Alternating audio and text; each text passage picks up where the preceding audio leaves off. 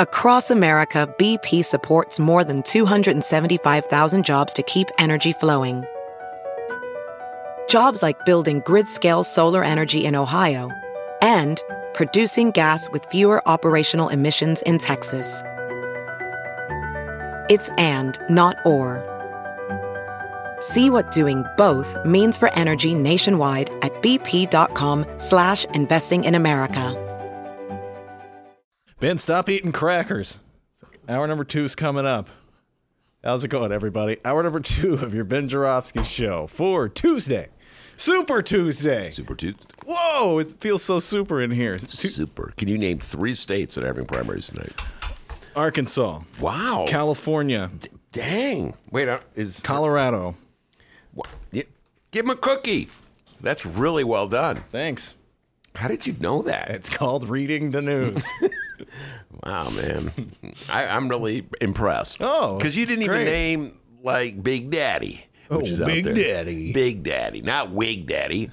Big Daddy, which is California. Got the most delegates of any state in the country. Come on. I think I did name California. But anyway. I thought you said Colorado. I did say Colorado and California. Yeah, negative. Let's go back. Arkansas. Maybe. Oh, guys, isn't this entertaining? Huh? Hour number 2 of your Ben Joravsky Show for Tuesday, March 3rd, featuring Troy LaRaviere, Candis Castillo, and new music is just moments away. Yeah, but before we get into that, we got to thank the following unions once again for jumping on board and sponsoring this humble program. Unions like the International Association of Machinists and Aerospace Workers, Local 126 and District 8. The International Brotherhood of Electrical Workers, Local 9 are sponsors. The International Union of Operating Engineers, Local 150 sponsor this program, as well as our good friends at the Chicago Federation of Labor. The Ben Joravsky Show, hour number 2, starts now. Cue the brand new music. By the way, if you're listening right now and you create music and you want us to play it on the show and you won't sue us, oh boy, we'll play it. We will play it. The big part is don't sue us. Yeah, let's highlight that part at the end. No suing. Yeah, a local band, if you know anybody, we need music. Our good friend Michael sent us this music. He made all of this. The drums, the bass, the guitar. This dude's got skills. The song's called Bad Benny J. All right. The Ben Joravsky Show, hour number 2. Let's go.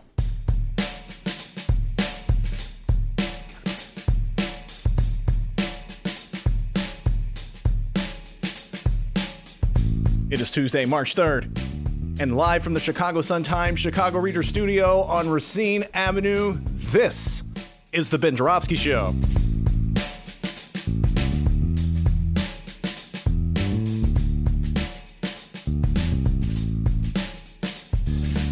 Today on the program, Troy LaRaviere is back. I repeat, Troy LaRaviere is back. And it's the long-awaited return of political strategist, Candis Castillo.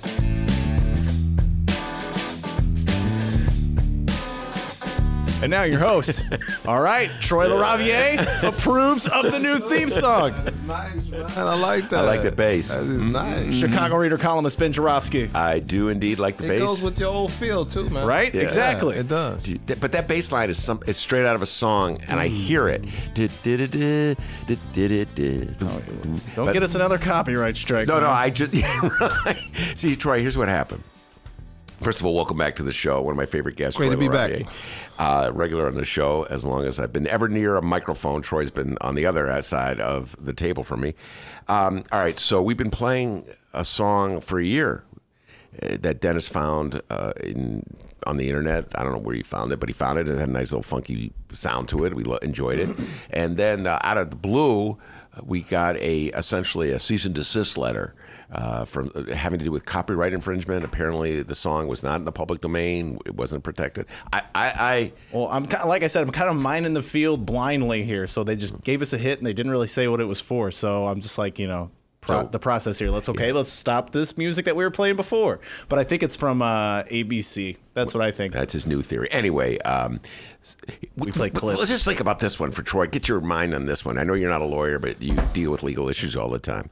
I do. So from time to time, we've been known to play bits of advice offered up by your favorite mayor, Mayor Rahm Emanuel, in his new gig as great thinker for ABC TV. I don't know if you know this, but he is now a pundit. And he goes, I'm not making any of this up. He's on the show once, like every other week, with Chris Christie, another great mind from the state of New Jersey. So ABC TV, Troy, they said, who can we get who just like nobody likes and have basically bounced out of their last office to give advice to the Democrats as to how to beat Donald Trump? I know. We'll go with the disgraced former governor of New Jersey and the disgraced former mayor of the city of Chicago. Take a chill pill, man. Oh, sorry, Ron. Anyway, so we've been playing clips of Rahm and Chris Christie offering advice to the Democrats. Why would any Democrat, Troy LaRaviere, take advice from Rahm Emanuel or Chris Christie? Anyway, and Dennis's theory is that ABC TV is sending in their lawyers because somehow or other we're violating a copyright. I'm not sure I buy that. That's just a working theory. Do you have any insights to offer from your many years of dealing with lawyers? A couple, and I don't know if any of them are worth the time it takes to listen to them. With Rahm and Chris, yeah, I think that an establishment was behind them, and that establishment is still propping them and what they have to say up. Like, I see them as both conservatives, and conservatives have this thing. We liberals like to sort of live our worldview. Conservatives like to promote their worldview, and they're always promoting their worldview, and it's why they win more than they should. We try to live our values; they promote their values, and so Rahm and Chris Christie being on a weekend talk show is just another way to promote their values. So maybe that's worth listening to. I don't know. That is worth listening to. I wrote it down. I have to think about it. The difference between living a value and promoting a value. I mean, they live them too, but we fail to promote ours. Like, we just try to live them. We spend a lot of resources on, trying to, provide services to the poor rather than promoting the value behind trying to do that. Like, what is the worldview that needs to be promoted? Like, we don't do that. Conservatives will promote a worldview. They come up with the language. They'll word it like they'll come up with a phrasing that's the exact opposite of what they actually do, but it promotes their way. It's like, Fox News is a great example. Where they, the no spin zone. That's everything. It's all spin, right? That's not the values part, but it's a good example of how they message things. Tax burden. That's a Republican created phrase, tax burden, that we as progressives even use sometimes to the detriment of the messaging that it's a responsibility. It's an investment. It's not a burden. At least if you're, investing those taxes and they're being controlled by a group of people who are actually responsible with them. Assuming that's happening, it's not a burden, it's an investment. But that terminology was deliberately crafted, developed, researched in order to get people to adopt a conservative Republican worldview about what taxes are, the value they put in public investments, which is now no value at all unless they're going to the military-industrial complex. And so they create language and wording, and they get it out there relentlessly ad infinitum. Mm-hmm. That's what I mean. Yes, and that's an excellent point. And when you said that, I thought immediately of the debates. I've watched every debate, and in each case, the moderate Democrats on stage would pound away at Bernie on how are you going to pay for your health care plan. He still hasn't told us, ladies and gentlemen, how he's going to. That's Joe Biden. And then Amy Klobuchar, the numbers don't add up. They relentlessly pounding him. How are you going to? Because that's the point that you just said. They are buying into this notion of a tax burden. They've taken a Republican-created theme, yes, which was probably emerged out of some kind of focus group, think tank, which was tested in a focus group. Absolutely, and they're just reinforcing it in the minds of Democratic voters that you cannot realistically achieve your political goals of being elected to office unless you confine yourself to doctrines that fit within this Republican talking point. Exactly.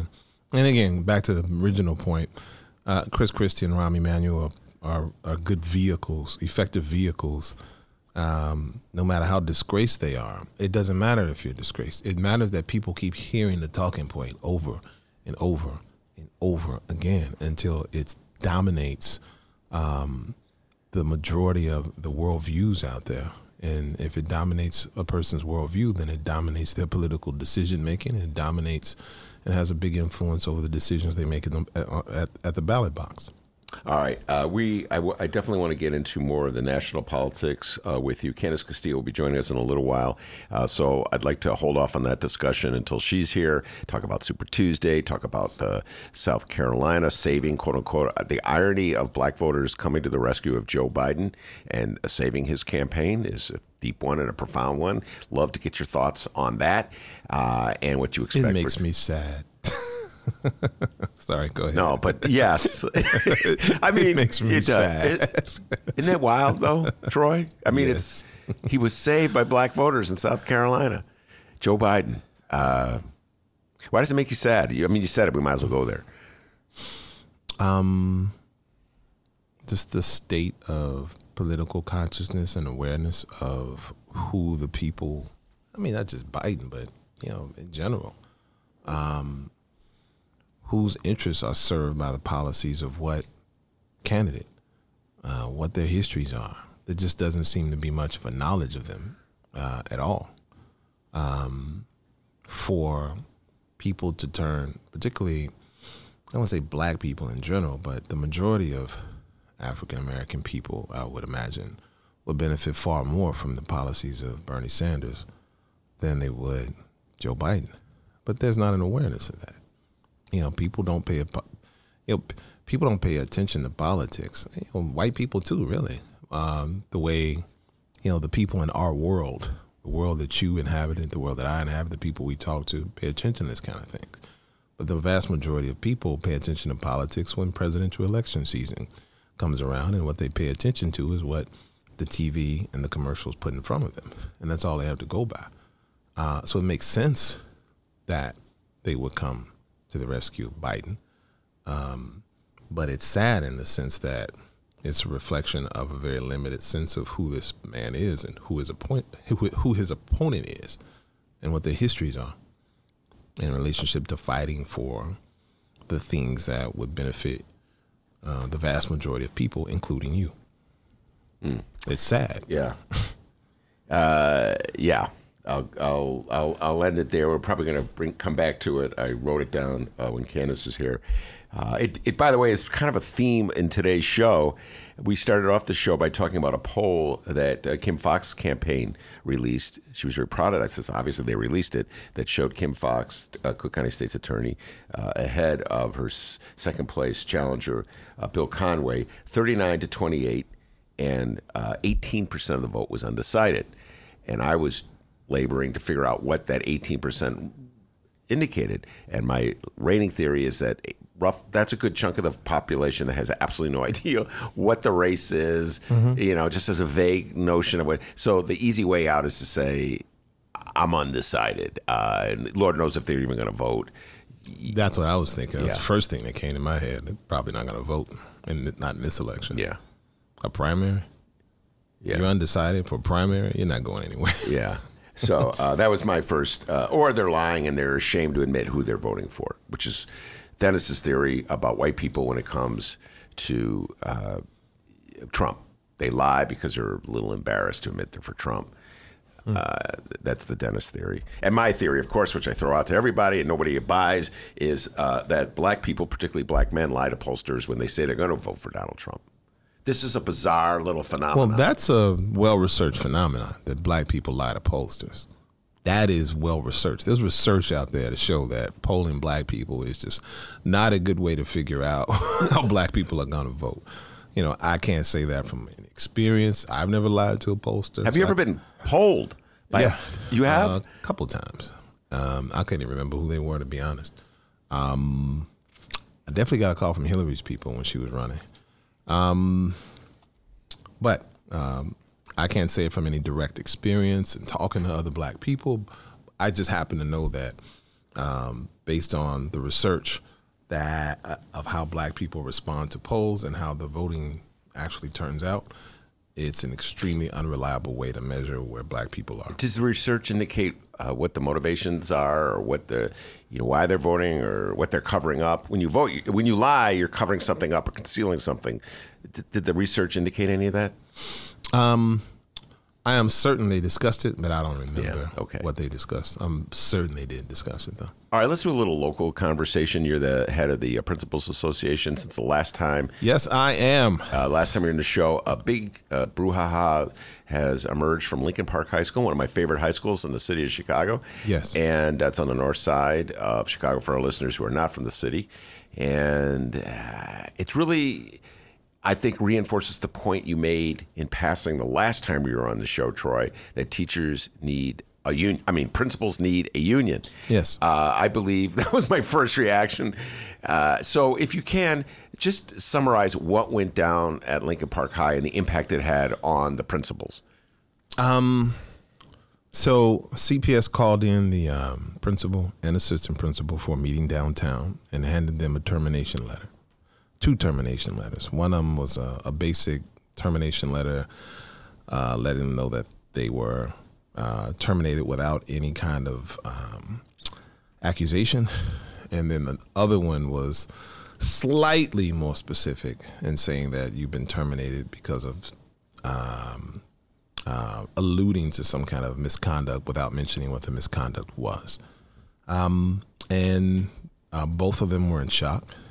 They told me, and they've said repeatedly during interviews.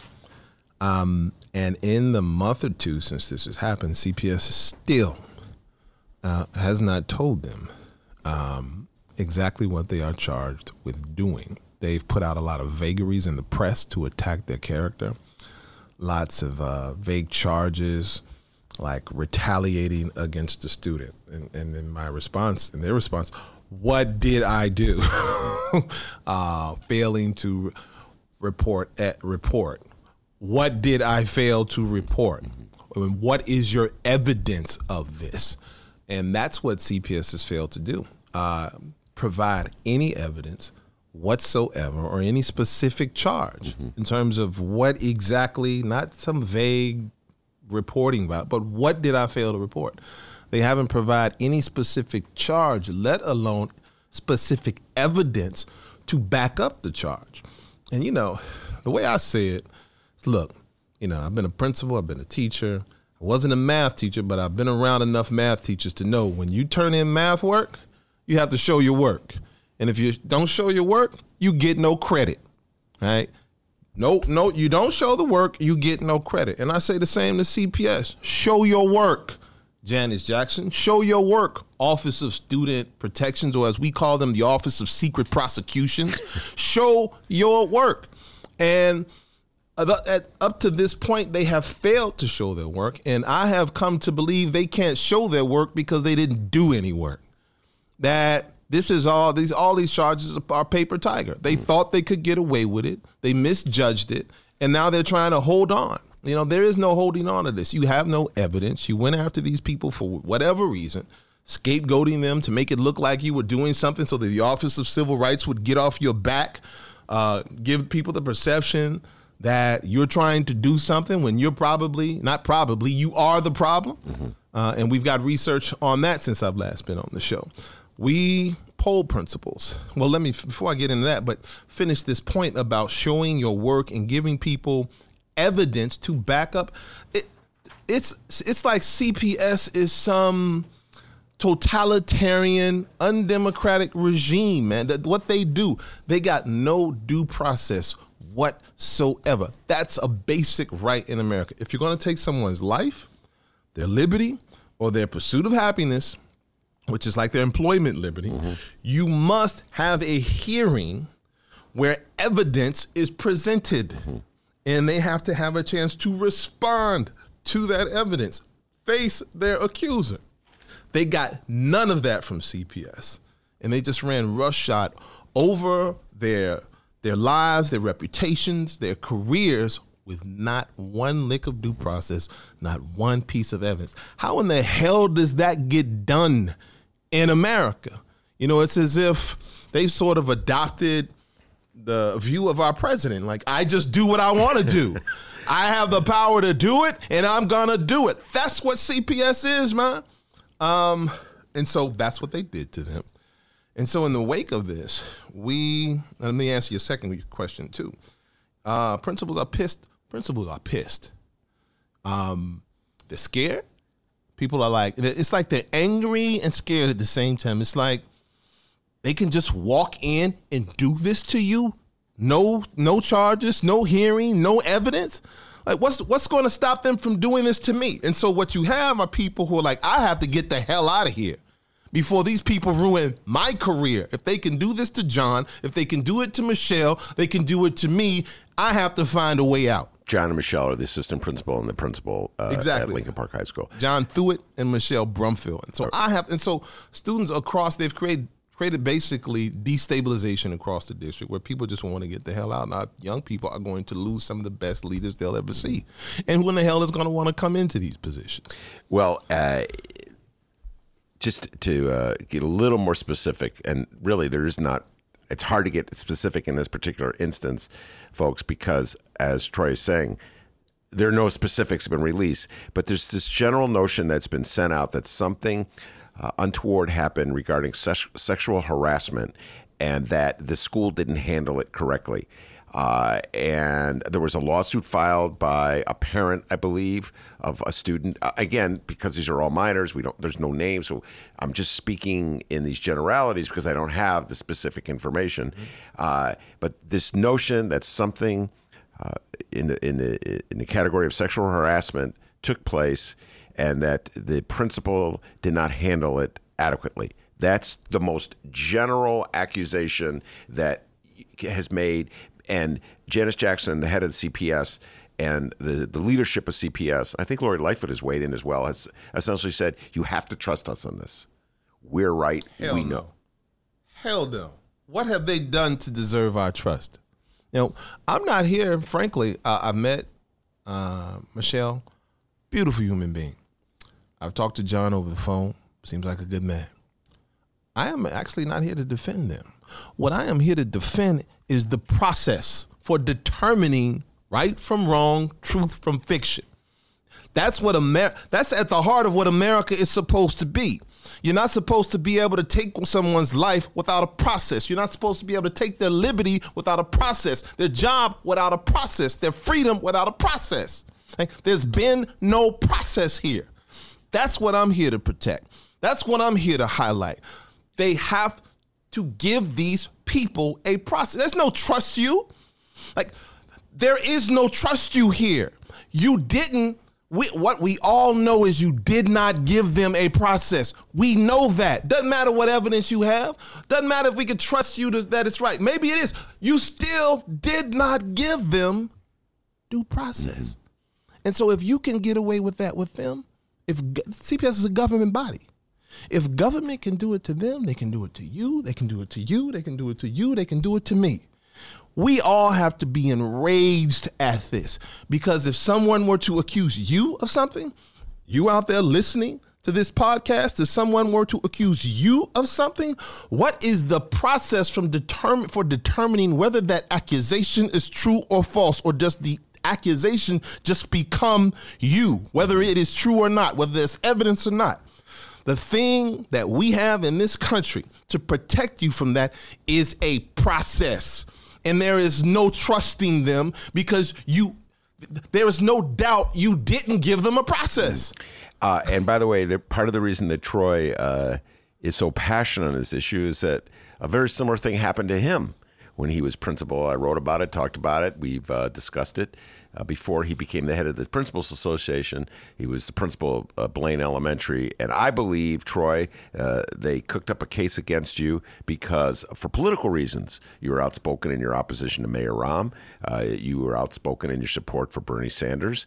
And so they cooked up a case against you. Something else is going on here. Yes. Because I don't think it's politics. I don't know the two people involved. I don't believe they have any politics the way you did, and everybody always said it to you, Troy. They said it to you. They go, you're going to get in trouble with that big mouth of yours talking to Ben Jarofsky. You're going to get in trouble. And they cooked a case against you. So I don't know. The Lincoln Park thing is so baffling. I've said this from the get-go. It's counterintuitive. They had this case. They made this accusation. They removed the people from office. Lori Lightfoot said, "Trust me." Janice Jackson said, "Trust me." And Lori Lightfoot should know better. I can see Janice saying something that's stupid. Our mayor should not be saying "trust me" in a matter where no due process was given. That she is too smart for that. She ran on a platform that was too high to stoop that low. Janice, I'm used to her going that way. Lori Lightfoot should be ashamed of herself.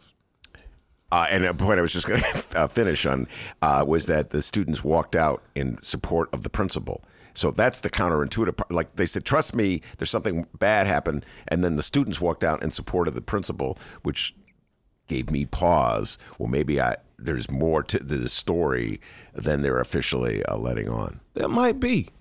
At the end of the day, even if they have whatever they say they have, if you have it, why didn't you give them a process? By the way, it gets back to the issue of should principals have a union. If a teacher is called on the carpet for one reason or another, generally the union provides representation in the form of a bargaining, whatever they call bargaining agent, who can sit in and represent the teacher. Grievances. There are all these procedures that are available. At any point, did your association get to sit down on behalf of the principal and the assistant principal at Lincoln Park High? That's the crazy thing, because there is process. There are these pre-discipline meetings. Our attorney goes in. We just had a couple this week where CPS was a principal supervisor was charging two folks with just ridiculous charges in relationship to protecting a student. Principal had the staff go to the kid's house to make sure the kid got home safely, and also to talk to the mother.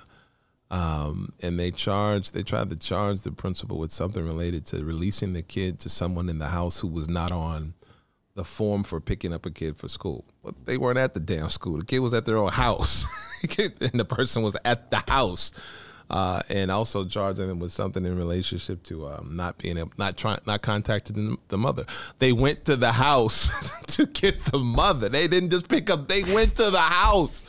Insane. Anyway, we went in to represent this particular principal, and it seemed to go well. I don't suspect that any discipline will be there. We were able to argue the evidence and the facts. Mm-hmm.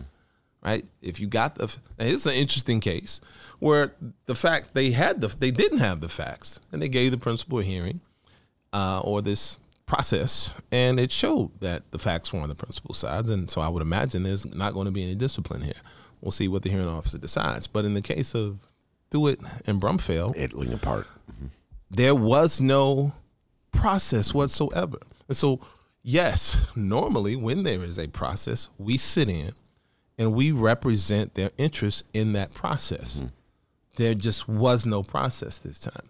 With a union, there are more protections other than just that hearing process. Like there are grievance procedures, arbitration. Mm-hmm. There are ways to appeal decisions that principals just don't have. And of course, there are contract provisions, things in the contract that CPS has to abide by when taking steps against a teacher. Principals have no contract that CPS has to abide by when taking steps toward removing or disciplining. Mm-hmm. Other than the contract that the principal has with the individual school board. Yeah. Local school council. Principals, contract. maybe Yes. time that you think about forming a union. I say this as I would point out, principals, if you're listening out there, I'm just thinking in journalism. More and more newspapers and journalistic associations are forming unions.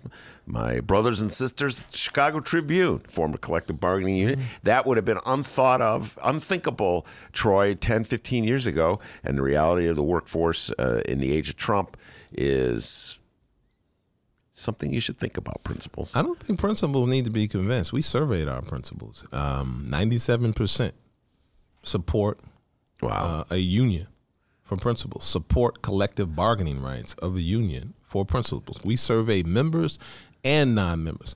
97% of our members supported, 96% of our non-members supported.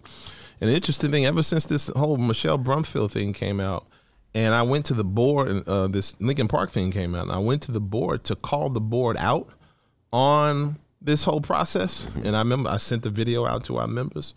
We've gained almost 70 members in less than a month. Like there were only about 500 out there who weren't members, maybe 400 out there who weren't members. And we, getting back to the collective bargaining, we wrote a bill, because they have collective bargaining for principals in New York. They have it in California. They have it in Maryland, Connecticut, New Hampshire, New Jersey, I believe Michigan. There's about 20 states where principals and assistant principals have the right to bargain collectively. In fact, the U.S. News and World Report, top education states, they come out with their top education states, K through 12 education, every year. Every one of the top 5 states gives collective bargaining to school administrators. 4 of them explicitly give it to principals.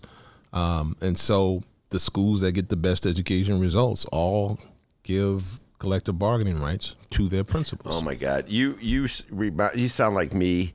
We're going to end this particular conversation. Take a break. Candis. You sound like me back in the day when I'd be fighting with the charter school, the charter school advocates who would be telling me that charter schools do a better job of with kids and their test scores, and I would just point out like every single high-scoring suburban school just about had a union. It was a collective bargaining association. The charter school's response was habita. They had no response. Hamina.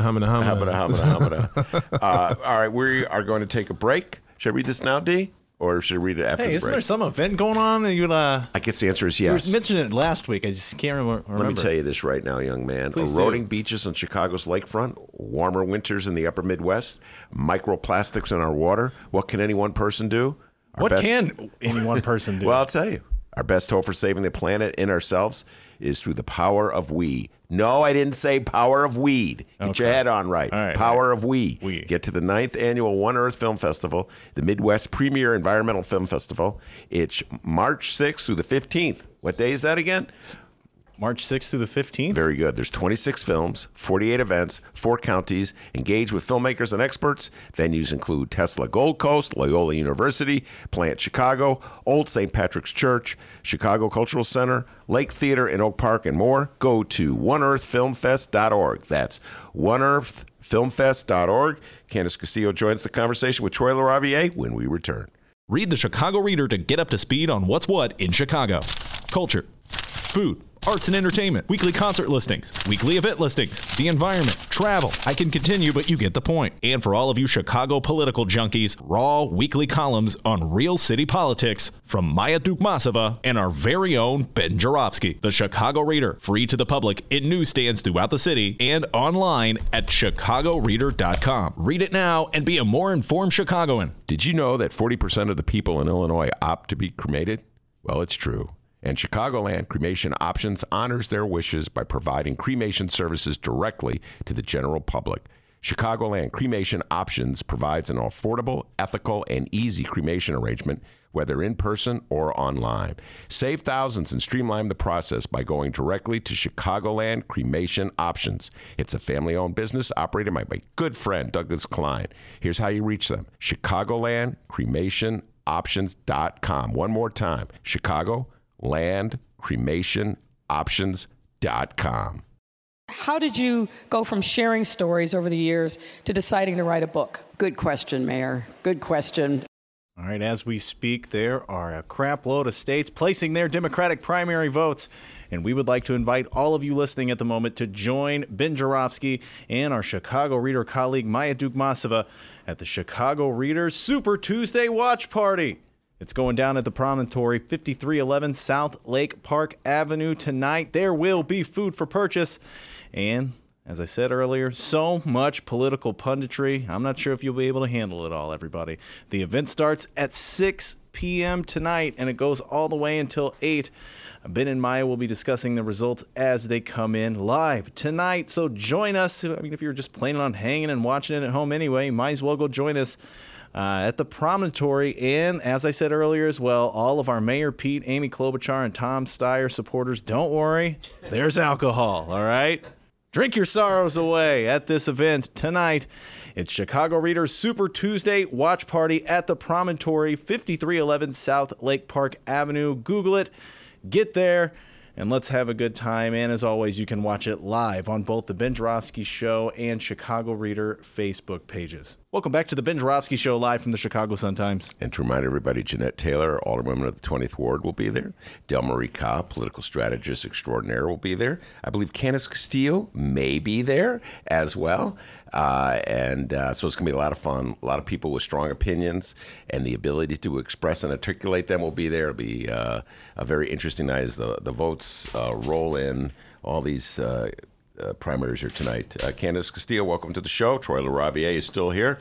And I promised that we would broaden the conversation. Troy and I were really on a riff about politics here in Chicago, school politics, the way the CPS treats its principals and whether the principals should have a union.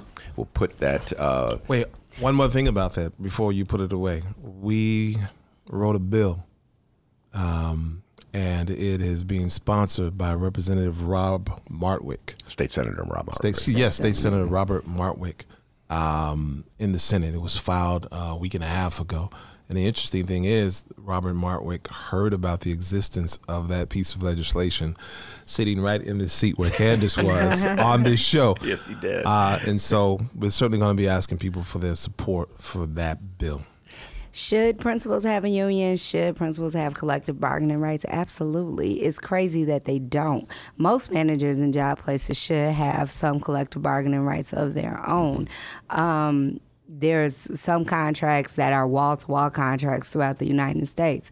I'm not saying that anybody needs to have a wall-to-wall contract, but everybody in the building needs to be represented.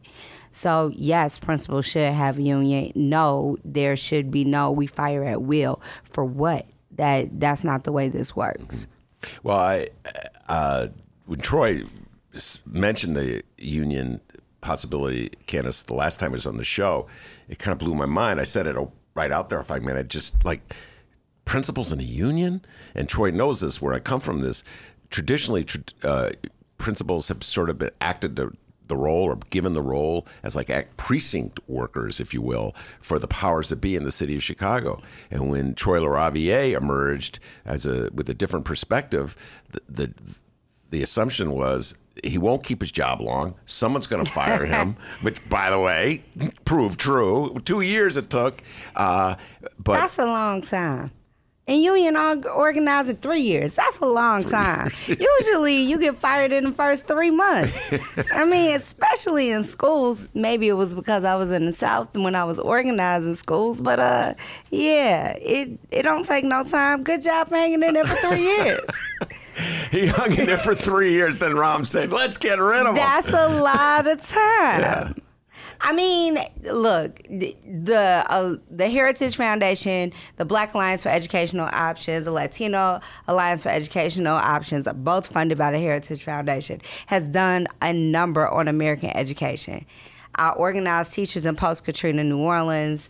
I organized charter school teachers. I can run a gamut on educational advocacy all day. But what I will say is principals need to have collective bargaining rights, especially as these school systems change and principals are being pushed not to be principals. Let's just put it like that. So as these school system changes, yeah, they need a voice, they need a seat at the table, and they're the people in the classroom. It's too many people who are not in the school building at all that has a voice in what happens in our school children's classrooms. So as a CPS parent, I want my principal and assistant principal to have a voice. All right. Well, Troy, you should know that Candis Castillo is the chief of staff to Alderwoman Jeanette Taylor. So if you're looking for local support, that may be somewhere to go. All right. Let's move to Super Tuesday. And while we were at the break, Candis offered an interesting take on what went down in South Carolina, alluding to an article that was, or an essay that was in The Nation. Well, why don't you articulate the point you made, and we'll have the discussion. Go. So there was an article in The Nation that basically boiled down to, look, it's not that Southern black voters are uneducated. It's that they don't trust young white people. And guess what? They have a point. I don't care if you support Bernie Sanders or not. So I put this up on Facebook and somebody pushed back that Bernie Sanders should have been in Selma. Look, there are educated, very educated Southern black people, very politically involved Southern black people. And just because they disagree with you does not mean that they're uneducated or don't know their rights or don't know who Biden is or what he has done. Yes, we are the most forgiving voting bloc. That is true. Black people are, but we also are not a monolith in what we see and what we want to do. And in a lot of times when we followed young white people on what they have put up, it has not worked out the best for us. So I think Bernie should have been at the Bloody Sunday rally. Period. Yeah. Oh, it was said that he went before and we don't need just a photo op. You're right. You don't need a photo op. But if you are appealing to people under the age of 30, you can re-educate. Yes, even a white guy educating black people on what Bloody Sunday is. And young people may have taken a different type of interest. Young white people, too, would have taken a different type of interest just by virtue of him being there. But we don't need another photo op. That rubs me totally the wrong way. So yeah, I really want the words that Ben can't say, Bernie Bros, to have several seats. I can't say the word Bernie. I can say Bernie and I can say Bros, but I can't put them together. Say them together. I think there's a lot of Bernie Sanders supporters who they need to tuck their privilege in because they're showing right now. Troy, you have thoughts? Yeah, my thoughts are pretty much the opposite. Number one, I think that it's interesting that we have found this way to try and attack Bernie Sanders by sort of trying to give a name to a group of his supporters. No other candidate gets that. Like Biden has, I'm sure Biden has assholes who support him. I'm sure Warren does.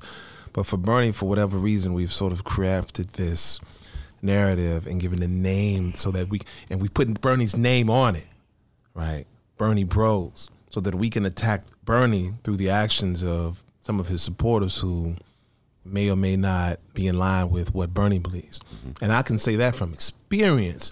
I'll never forget being at the Democratic National Convention and these people you would call Bernie Bros. And in 2016. And there were a lot of women who were among them. There was a text that came out from Bernie. Do not disrupt the floor. Bernie Sanders is asking you this from the bottom of his heart. Do not disrupt the floor. Don't disrupt when Hillary goes up. We have to unite behind her because Trump cannot be our president. Bernie was clear. Yeah, he could not have been more clear. He came in to give us all a speech, 1,000 of us in this room.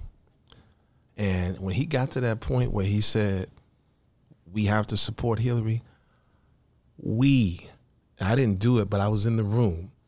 So booed him, booed Bernie, right? So like, how can you blame him for them booing him? If you can't blame Bernie for his supporters booing him, then you can't blame him for all this other stuff, some of this other stuff that you see sort of the most so radical or whatever of his. So it's like, you critique that, but let's not try to pass them off as Bernie. You hear what I'm saying? Mm-hmm. And I'm not saying that's what you're doing. I'm saying that's what I've seen, because frankly, I didn't hear you do that. Yeah. But I heard it done quite a bit. So that's the first part of it. The second part, in terms of what I disagree with, that you said is this idea. It reminds me of what the charter schools do when, you know. Did he just compare me to a charter school? Yeah, you get your response. So when people come out Clean and it talk up, about, when people come, I'm not cleaning anything. I'm gonna say exactly how I mean it. When folk come out, they do this all the time. When folk come out and they talk about black parents and their choices. You know, and these parents choose charter schools. These parents chose the charter schools. They chose it. And then a lot people who are pro-public will say, well, these parents don't know about X. They don't know about Y. They're probably not aware of all these horrible practices. And then they come out like, oh, and so you don't think these parents are educated enough, or you don't think you're insulting the intelligence of these parents by saying that they don't have what it takes to pick the best school for their children, right? You know, and I know that that's a BS argument. That many of the same people who are picking these charter schools are the same people who go to payday loan stores. Like, people make bad decisions. People are I wouldn't call it uneducated, because that's a rough word to just put on people. But people make decisions with a limited amount of information. Decisions that are not always in their best interest, whether they be poor black people, poor white people, it happens. And so when someone then goes and says, so that's what it reminded me of. And so to bridge the analogy, here you have people who we're saying who voted for Joe Biden. And we're saying something similar to the folks who support public education. We don't know if these people had all the information they needed to have. And all of a sudden, because we're now on the side of the person or not on the side of the person we wanted them to pick, now all of a sudden there are these highly educated people who know, like, we have to pick a side. Either people can make decisions that are not in their best interest because they don't have the best information, or they can't. But we can't switch sides. We can't switch our analysis depending upon what the issue is. But here you go. Here's the difference. Whose job was it to make sure that the people were educated on all they needed to be educated on Bernie Sanders or Elizabeth Warren or any other candidates? That's the campaign's job. If the campaign already conceded South Carolina to say, the black people, we not gonna win, and didn't go into those communities and educate like they should, then that's still on the campaign. Then the buck stops with the candidate that still stops with Bernie Sanders and not none of the bros. Period. You're creating a different argument. I am not You're creating an entirely different argument. I am not creating a different argument. You're saying that they were supposed to be educated. They should have known. That's not what I said. You're doing a Janice Jackson on me now. You're trying to create my argument for me. Now Janice. Charter schools and now that's what you're doing. Charter schools and Janice. My argument is not that they're supposed to. I'm Janice. My argument is not that they're supposed to know. My argument was that they didn't have the information. And if they didn't have the information, whose fault is that? That's a separate argument, right? The original thing you were saying was that it's not that they didn't have the information, that these people are making intelligent choices. They're making informed choices. And so I'm going back and saying, let's challenge that thought. That let's look at the reality here that it's possible that they didn't have information. And if we can agree on that, then we can go into who's responsible for ensuring that they have it. I think it's both and. I think it's both and. I don't think it's. I think it's both and. I think you have to look at some of these campaigns, and and it's not just Bernie's campaign, conceded the South long time ago. Amy Klobuchar got out the race because if we don't talk about the Black Lives Matter action at one of her events in Minnesota, which she didn't want to be the next day's news, and she knew it was easier to get out the race than actually have that discussion. Same thing with Mayor Pete. Mayor Pete had no black votes. So when you looked at the rest of the map, they knew they couldn't make it any further, period. You don't get an argument from me on that. So you're talking I'm not a charter school at Janice anymore. but they don't get. You get talking about the strategy you use. When you look at the map, if you're not. When you look at the map, they just said it's easier to get out and jump behind Biden and jump behind that ship. You're talking. There's two essential points have been made here. Let me apologize for No, I'm joking. Who are you apologizing to? I'm not calling. I'm talking about the sort of argumentative strategy that was being used at the time. Joking. That's all I'm saying. Sort of joking. I'm not comparing sort of joking you to Jackson or the charter schools. That's a low blow in terms of their morality and ethics and all of that. Just the argumentative strategy. No, but there is a charter school argument, right? And I have been hit with that charter school argument more than once. That who are you, Ben, from the north side of Chicago, to tell black people on the south side of Chicago they can't go to a charter school? Which, by the way, I've never made that argument, but I've been hit with that argument many times by some of my best friends who are state reps who supported charter schools, and I will not name them. The charter school conversation is a very loaded conversation, especially in this now that they exist, right? New Orleans had 92% charter schools when I left. It's loaded now because black and brown children are actually in there. So what do? They all close down and go back to public schools? Yeah, that's loaded too because some of them in New Orleans have. It's a loaded conversation that no matter what side of it you on, you could feel like you're not going to win. Listen, okay, who are on charter school? I just say this to charge. My response has always been, you got to pay your teachers. Charter schools are going on the cheap. We're on a tangent. We're going to get back to but I just want to say, don't get me started on charter. Yeah, they get it on the cheap. And so what I would always say, are you telling me that it makes sense, a long-range strategy, to have black communities dependent on schools that pay their teachers less? Are you saying that that's somehow or other in the best interest of black students, black parents, black communities? You put that low a value. In our country, value is measured by money. You know that. I think paying your teachers less is the tip of the iceberg. And teachers, principals, school professionals being able to organize, even in some of these charters, they don't even want the parents to organize themselves into PTAs or other parent advocacy groups. They don't even want that. So paying the teachers is the tip of the iceberg that is an enormous glacier under the water. Let's just say that. My argument against them is in the reverse. My argument is that your results are embarrassing, that your results are pathetic. When you look at the students who are at a similar income level and compare what happens to the charter school students at a similar income level with public school students at a similar income level, the growth that the public school students get soars far above and beyond anything a charter school can do. That's where you start. Your results are pathetic. And then you get into why those results are pathetic. Oh, might it be because you're paying your teachers at 70% of what a normal CPS teacher would make, and therefore you can't keep a staff, that you have this insane turnaround where you can't even get a critical mass of institutional practice that you can pass on to the next generation of teachers, because there is no generation of teachers there. It's in, out, in, and out.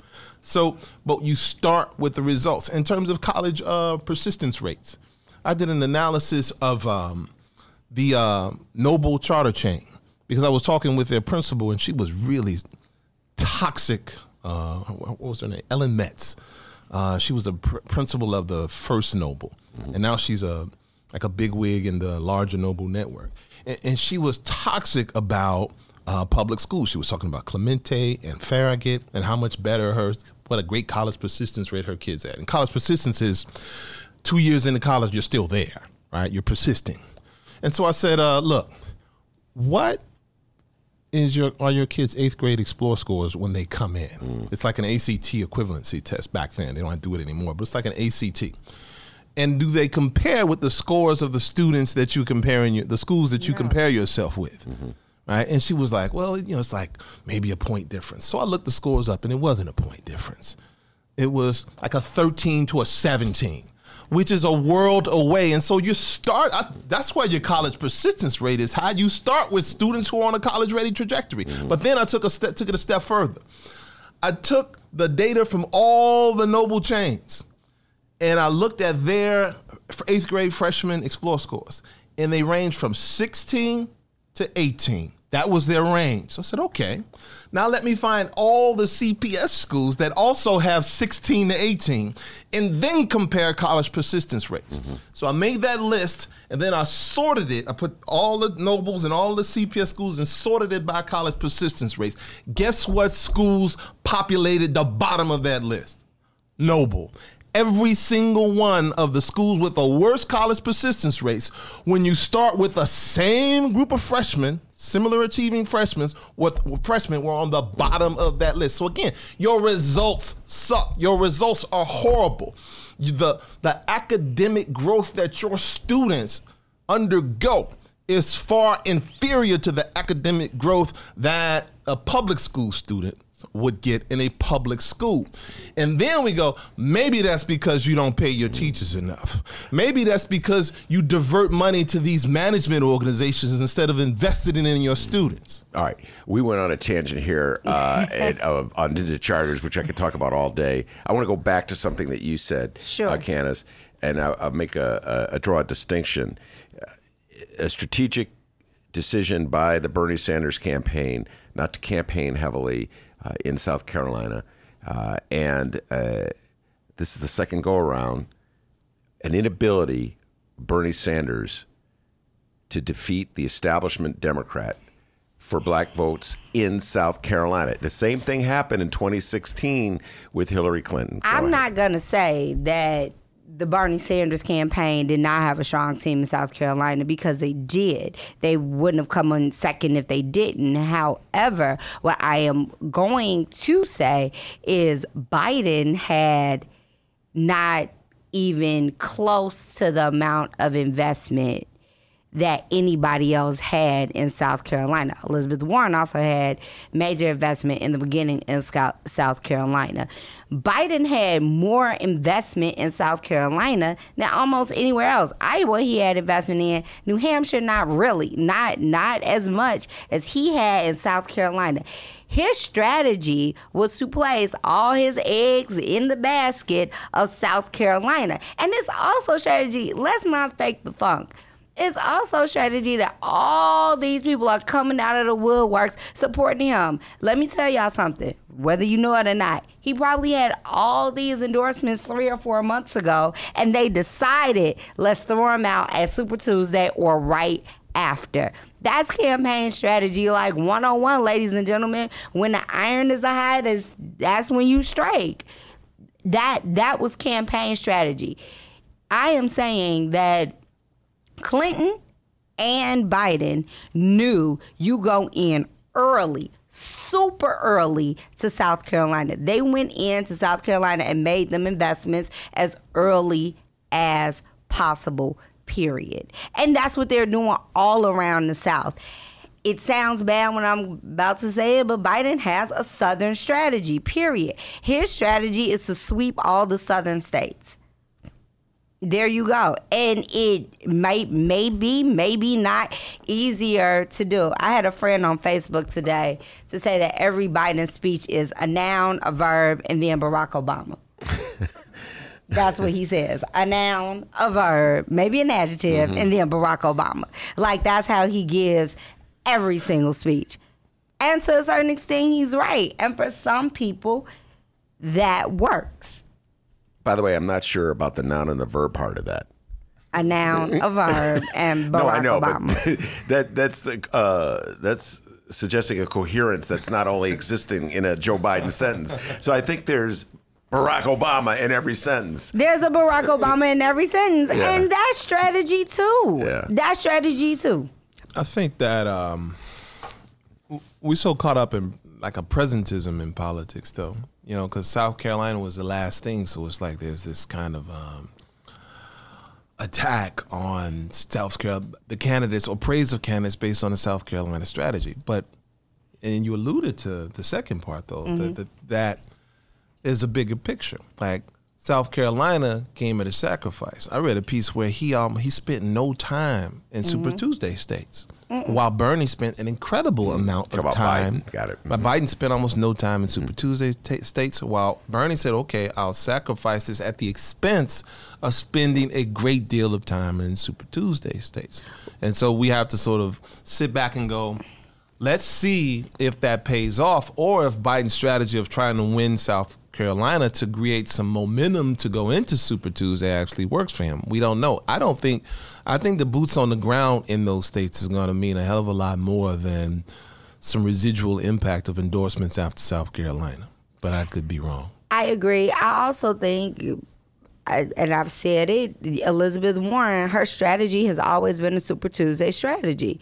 So she's going to come out today with some delegates out of today. And all of these calls for her to get out the race today is amazingly horrible to me. All right, time out. I've been in the bubble, so I've missed the calls that you're alluding to. I've been in this little bubble talking to people all day. All weekend I heard moderates saying, Amy, get out of the race. Mayor Pete, get out of the race. Oh, no, Mayor Pete and Amy needed to get out of the race for more moderates, than anybody. Yeah. For moderates. Yeah. Elizabeth Warren has money, and I'm hearing people on the so-called progressive side saying, listen, she just needs to coalesce for Bernie. Well, first of all, even if you are a Bernie supporter, it makes sense for her to stay in the race. If you watch that first debate with Bloomberg, Bernie didn't have to punch Bloomberg. Elizabeth did. And she punched him hard. And she has already said it makes sense for me to get these delegates because you don't want them going to where else they might go. And every Warren supporter is not a Bernie supporter. So, to a certain extent, let her stay in there and be the street fighter because it makes sense. We will take a break, and when we come back, I'm going to trot out my Michelle Goldberg theory to Candis Castillo and Troy LaRaviere. Be right back. Read the Chicago Reader to get up to speed on what's what in Chicago. Culture, food, arts and entertainment, weekly concert listings, weekly event listings, the environment, travel. I can continue, but you get the point. And for all of you Chicago political junkies, raw weekly columns on real city politics from Maya Dukmasova and our very own Ben Jarofsky. The Chicago Reader, free to the public in newsstands throughout the city and online at chicagoreader.com. Read it now and be a more informed Chicagoan. And for the record, I love puppies. I think there's a lot of incentive to blow up disagreements in the party as like huge fights, because I think it's important for us all to recognize, and we do this in our rallies, to recognize the people who have been in this fight to allow us to have this window as we do right now. You know, Nancy Pelosi, that's Mama Bear of the Democratic Party. You know, and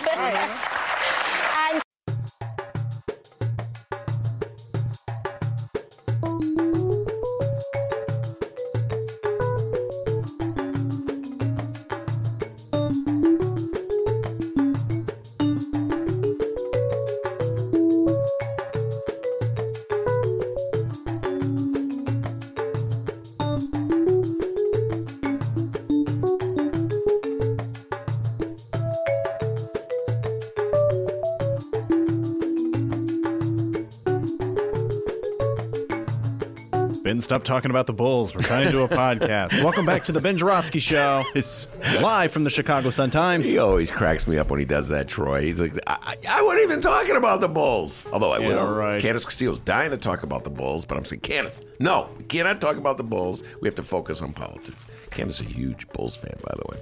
Well, don't throw the Bulls under the bus. Oh, my God. I'm from Chicago. I'm a Bulls fan. That's like the only Chicago team I got left. Thank you for saying that you're not going to throw the Bulls. They won last night, all right? First time for everything. Yes, they won. Yeah, well, it's the second time this year they've won, and they managed to win even though they have not figured out that you're supposed to throw the ball in an inbounds play to a person who wears the same color jersey that you wear. Okay, it's like a fundamental one-on-one of basketball. Like if they're wearing the same jersey you're wearing, you give them the ball. Bulls have not quite figured that out, but you know, it's still kind of a young season. Hang tight, non-sports fans. Before we continue here, we just want to remind everybody one more time, tonight at the Promontory, 5311 South Lake Park Avenue.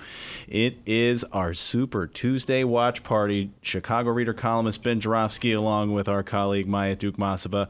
They're going to be there at 6 p.m. tonight, going until 8 tonight. talking all things Super Tuesday. As we speak, so many states are voting their Democratic primary votes, and we're going to be talking all about it. Hang out with like-minded political people, or if you can't make it, well, you can check it out on the Ben Joravsky Show Facebook page, also the Chicago Reader Facebook page. Also, we're looking for music. Oh, yeah. Send us your music, all right? We're going to end our show with our brand new theme song that was made by Michael. Michael, thank you very much for doing that. It's a very good song. We're going to keep playing it. If you know someone who's in a band or if you make music yourself and you would love to have your music featured on the Ben Joravsky Show, and if you would love to not sue us, oh my goodness, we will play your music. Yeah, please don't sue us. But hey, send it BennyJShow@gmail.com, BENNY, the letter J, show @gmail.com. We look forward to hearing your tracks. You should bump that track during the breaks, man. Like doing the when we come back in. That's a good track. Oh, that one that we played at the top? That's a good track. Yeah. Michael, he's a fan. Dude. It's going to be. Remember the one of the first times Troy came on the show and you were playing some song? Fela. Yeah. And I don't think we have the rights to play that. Oh, hell no. But Speaking of lawsuits and music, did you hear Flavor Flav is suing Bernie Sanders' campaign? Wait, is he suing Bernie Sanders' campaign? He's suing the campaign, the cease and desist plan, Public Enemy. Yeah. I don't know if you saw that. It was a dispute that came out over an appearance. Was it a rally in California? It was a rally in California on Sunday. Proving, by the way. He performed at the rally, right? P.E., everybody except for Flav. So he's suing. By the way, proving the point that Candis made.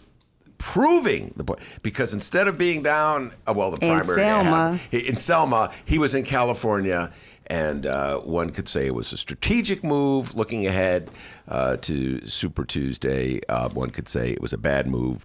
I'm saying it was a strategic move. Yeah. Now, I just say this before we move on. Full disclosure, Troy was a Bernie Sanders delegate. That's correct. Thank you, Mr. Mueller, in 2016. And Candis, at one point or another on the show, was articulating she was feeling the Warren. Is that how you say it? The Elizabeth Warren. So just so everybody knows. I am not dedicated to anybody. As you know, I co-host a show on the station with Cook County Commissioner Brandon Johnson, who is a Warren supporter, and I also work for Alderwoman Jeanette Taylor, who is a Bernie supporter. I am a child in a divorced home.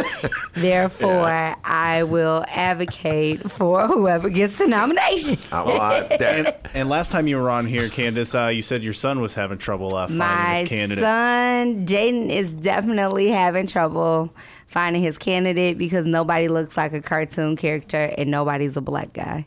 Well, I would go so far as to vote for this gentleman if he's the nominee. That's how much I bleed blue. That's a podcast. Can you? Oh, yeah. Well, so people know, this is a flyer I got from Michael Bloomberg, who you talk about strategy, Candis, is already sending out flyers to Illinois voters. I got this one yesterday, even though the primary is not until the 17th. Who bid it?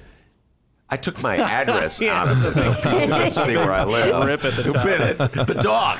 Yeah, Ben was a little hungry. Dog is a huge Bernie supporter and took a chomp out of it. Look, you know how I feel about the white Willie Wilson. I am not a Bloomberg supporter at all. Oh, we had hashtag White Willie going last week. I forgot about that. The white Willie Wilson.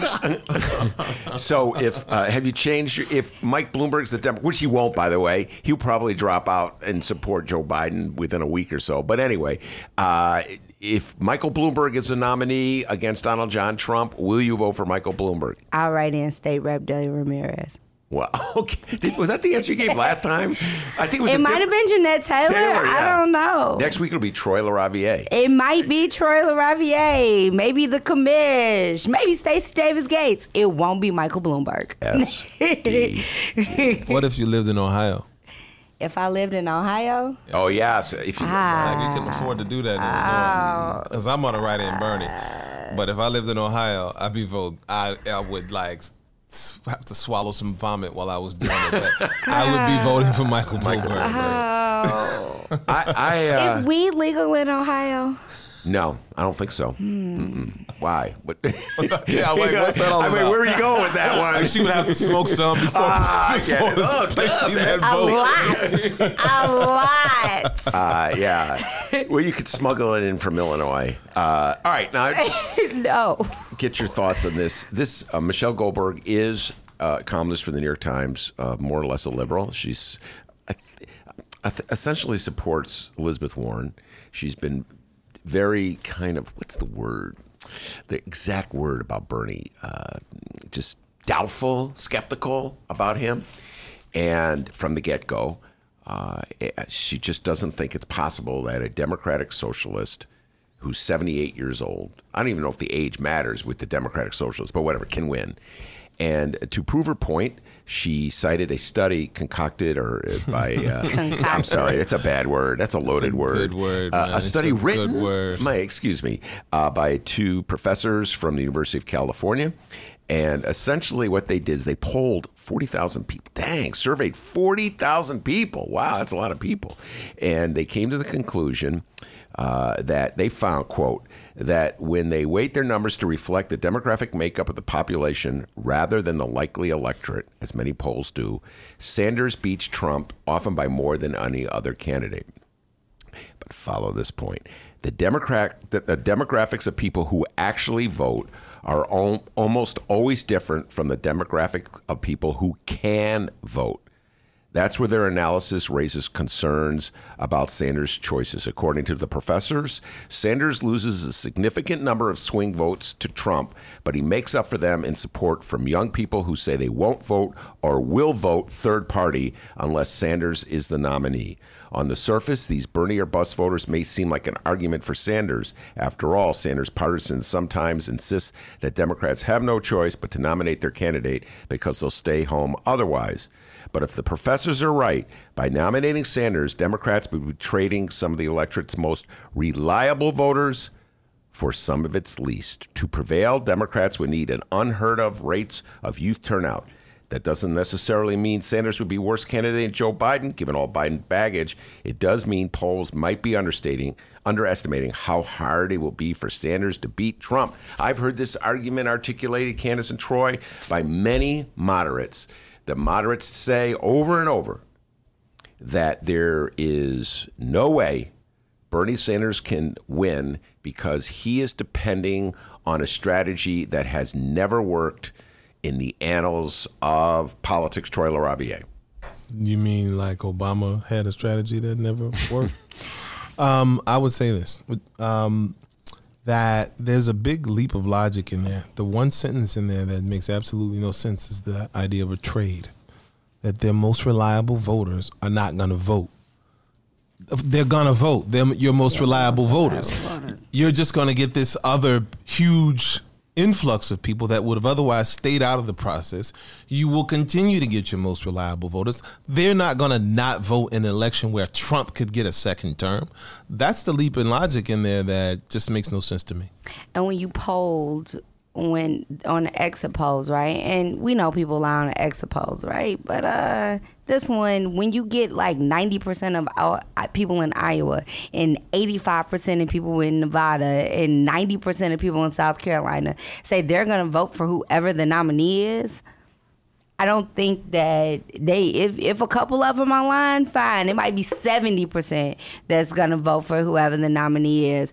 I think the last two Democratic presidents have been jumps in logic, and that was Barack Obama and Bill Clinton, regardless if you want to take it there or not. And Trump is defying logic. Voting for Trump defies logic, period, point blank and simple. Leaving that space empty defies logic. It just doesn't make sense. Bernie Sanders makes sense to a lot of black and brown people, working class or working poor. He just makes sense. So what doesn't make sense is her analysis. Sorry.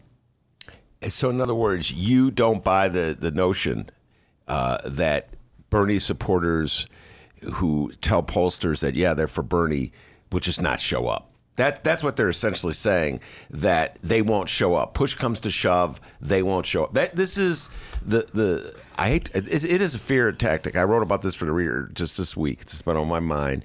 It's like a horror show. They're trying to scare Democratic voters away from Bernie. And by the way, Elizabeth Warren people out there, I just want to say this. They would be doing it to you, Candis. I know you're not a real Elizabeth Warren supporter, but they would be doing it to Elizabeth Warren if she were number one in the poll. Absolutely. So Elizabeth Warren people out there, they get kind of smug about Absolutely. They would be doing it to Elizabeth Warren. Yes, absolutely. They would do it to anybody who is left of center. Absolutely. Okay. Just wanted to get that one out there. And the other thing is that we just forget there's going to be 6-7 months of just, as the field narrows down, there'll be several months where it's just Bernie and Trump.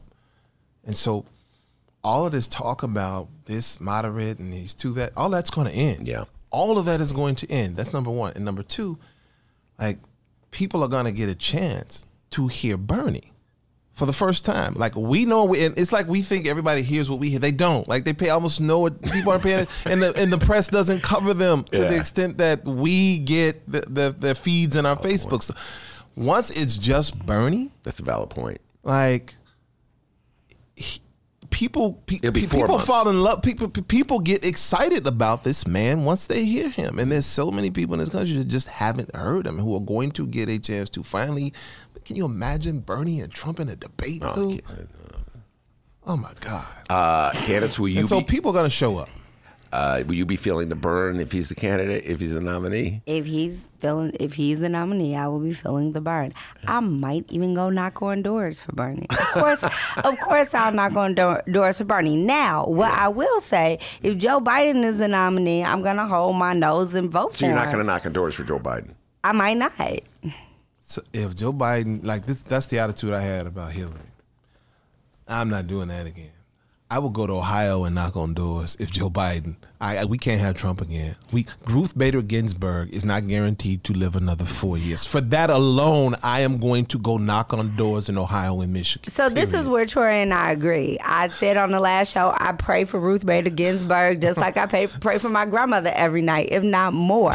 You are exactly right. You are exactly right. The courts, democracy, Black folks, Latino folks cannot take another 4 years of Trump. And while I'm there, this black and brown divide when it comes to Bernie, it needs to stop. Talk about that.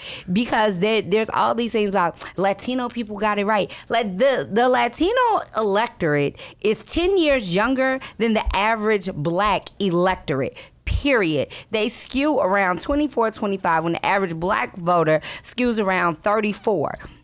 We need to stop this whole thing of, 44. We need to stop this whole thing of Latinos are getting it right and they're the new emerging minority. And that's a divide that we cannot afford to let happen. Yeah. I didn't even know that was out there. You know what? Yep. I always just thought it was older black people are leaning Biden, younger black people are Sanders. That's what I've heard. No, it's a new thing of the Latino voter is getting it right. Look at Nevada. Well, okay. Look how Nevada got it right, and look how South Carolina got it wrong. Wait, let me guess. You're reading that on Twitter feeds? No. Twitter comments? No. This was like a whole segment on a news channel. And not Fox. And not Fox. Okay.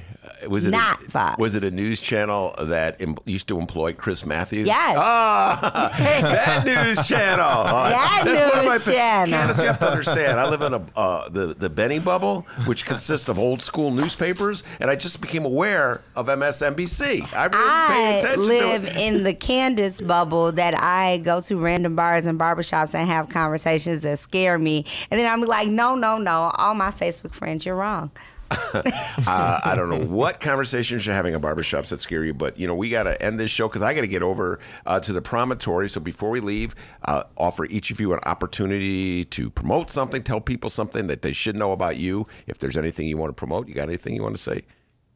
You can promote your radio show, even if it's on the station that Fire Me. Go ahead. That's how big my heart is, Candis. So listen to Sunday Mornings with Brandon Johnson on 9 a.m. on Sunday mornings. We'll be talking about local politics. I get to talk about local politics on that show on WCPT, or you can watch us on Facebook Live. And we got to come back. I have to come back on here to talk about Kim Foxx and making sure that we get out. Well, talk to about vote Kim for Kim Foxx. You got a couple minutes. Bill Conway is an actual white supremacist. We cannot afford to elect Bill Conway. If you worked hard on the Buy Anita campaign, Bill is bringing back Anita. He worked for Anita, quite literally. We can't afford him. Chicago can't afford him, especially black and brown. Chicago can't afford him. And even if you have critiques of him, let that office know that we got to get out here on March 17th and vote for Kim. So if you don't like Bernie, if you don't like Warren, if you don't like Biden, you still need to come out and vote for Kim. Troy? You know what? I think I'm going to toss my last comment to echo that comment. We have to get out there and support Kim Foxx. We cannot let Bill Conway become our next state's attorney. We can't. Why do you say that? His talking points. I mean, did you see his commercial when he comes in and he talks about these offenders who had gun offenses, and if you have a gun offense, you should be locked up and you shouldn't be able to get out. Like, he is talking about a return to mass incarceration. He is talking about targeting, and he's using all of this subtle racist BS, like you said, real white supremacists, to stoke the fears of people about the specter, the boogeyman that this country has created for the last 400 years, the specter of this black boogeyman who we need to lock away and protect you and your daughters and sons from. We can't have this man as our state's attorney. And what Chicago can't afford even more is more black and brown men being locked up for minor drug offenses and minor gun offenses. So what I say is, if you want to stop that, you want to stop the bleed, get out, vote for Kim Foxx on March 17th. All right, very good. We'll leave with some consensus between Troy LaRaviere and Candis Castillo. I want to thank them both for coming in. Maya earlier, and Miles Porter made a return today. It's good to see him. He's been a very busy guy, playing baseball, being a young scholar, but he stopped by today. I really appreciate it. Miles, step up and wave hey to the camera there. All right. The pride and joy of Roosevelt University, the pride and joy of Evanston High School, Miles Porter. And, of course, the man, the myth, the legend, the pride and joy of Alton, Illinois. And as Candis Castillo can tell you, he's the man who runs that board. But back home in Alton, they call him White Lightning. White Lightning. Give yourself a raise. Take it out of petty cash. See you tomorrow, everybody.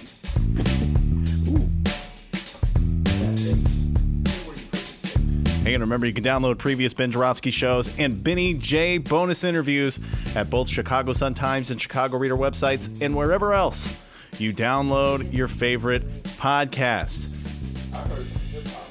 Downloaders, we live stream this program. It's true. Tuesdays through Fridays, 1 until 3 p.m. Central Time at the Chicago Sun-Times and Chicago Reader websites and the Chicago Sun-Times YouTube channel. Join that YouTube channel and you can join the live stream chat room. Oh, man. Hang out with Jay Marie. Hang out with KMA, Barry, Brianna, Steven, Jeff, and so many more. It's the Ben Joravsky Show live stream chat. And, hey, if you ever go to that, click like. Turns out that helps. And subscribe. That would really help out as well. Shout out once again to Michael for our brand new theme song. Troy LaRaviere likes it. Ben Joravsky likes it. He gets the approval. Candis Castillo likes it, too. And Candis Castillo likes it. We'll see you tomorrow.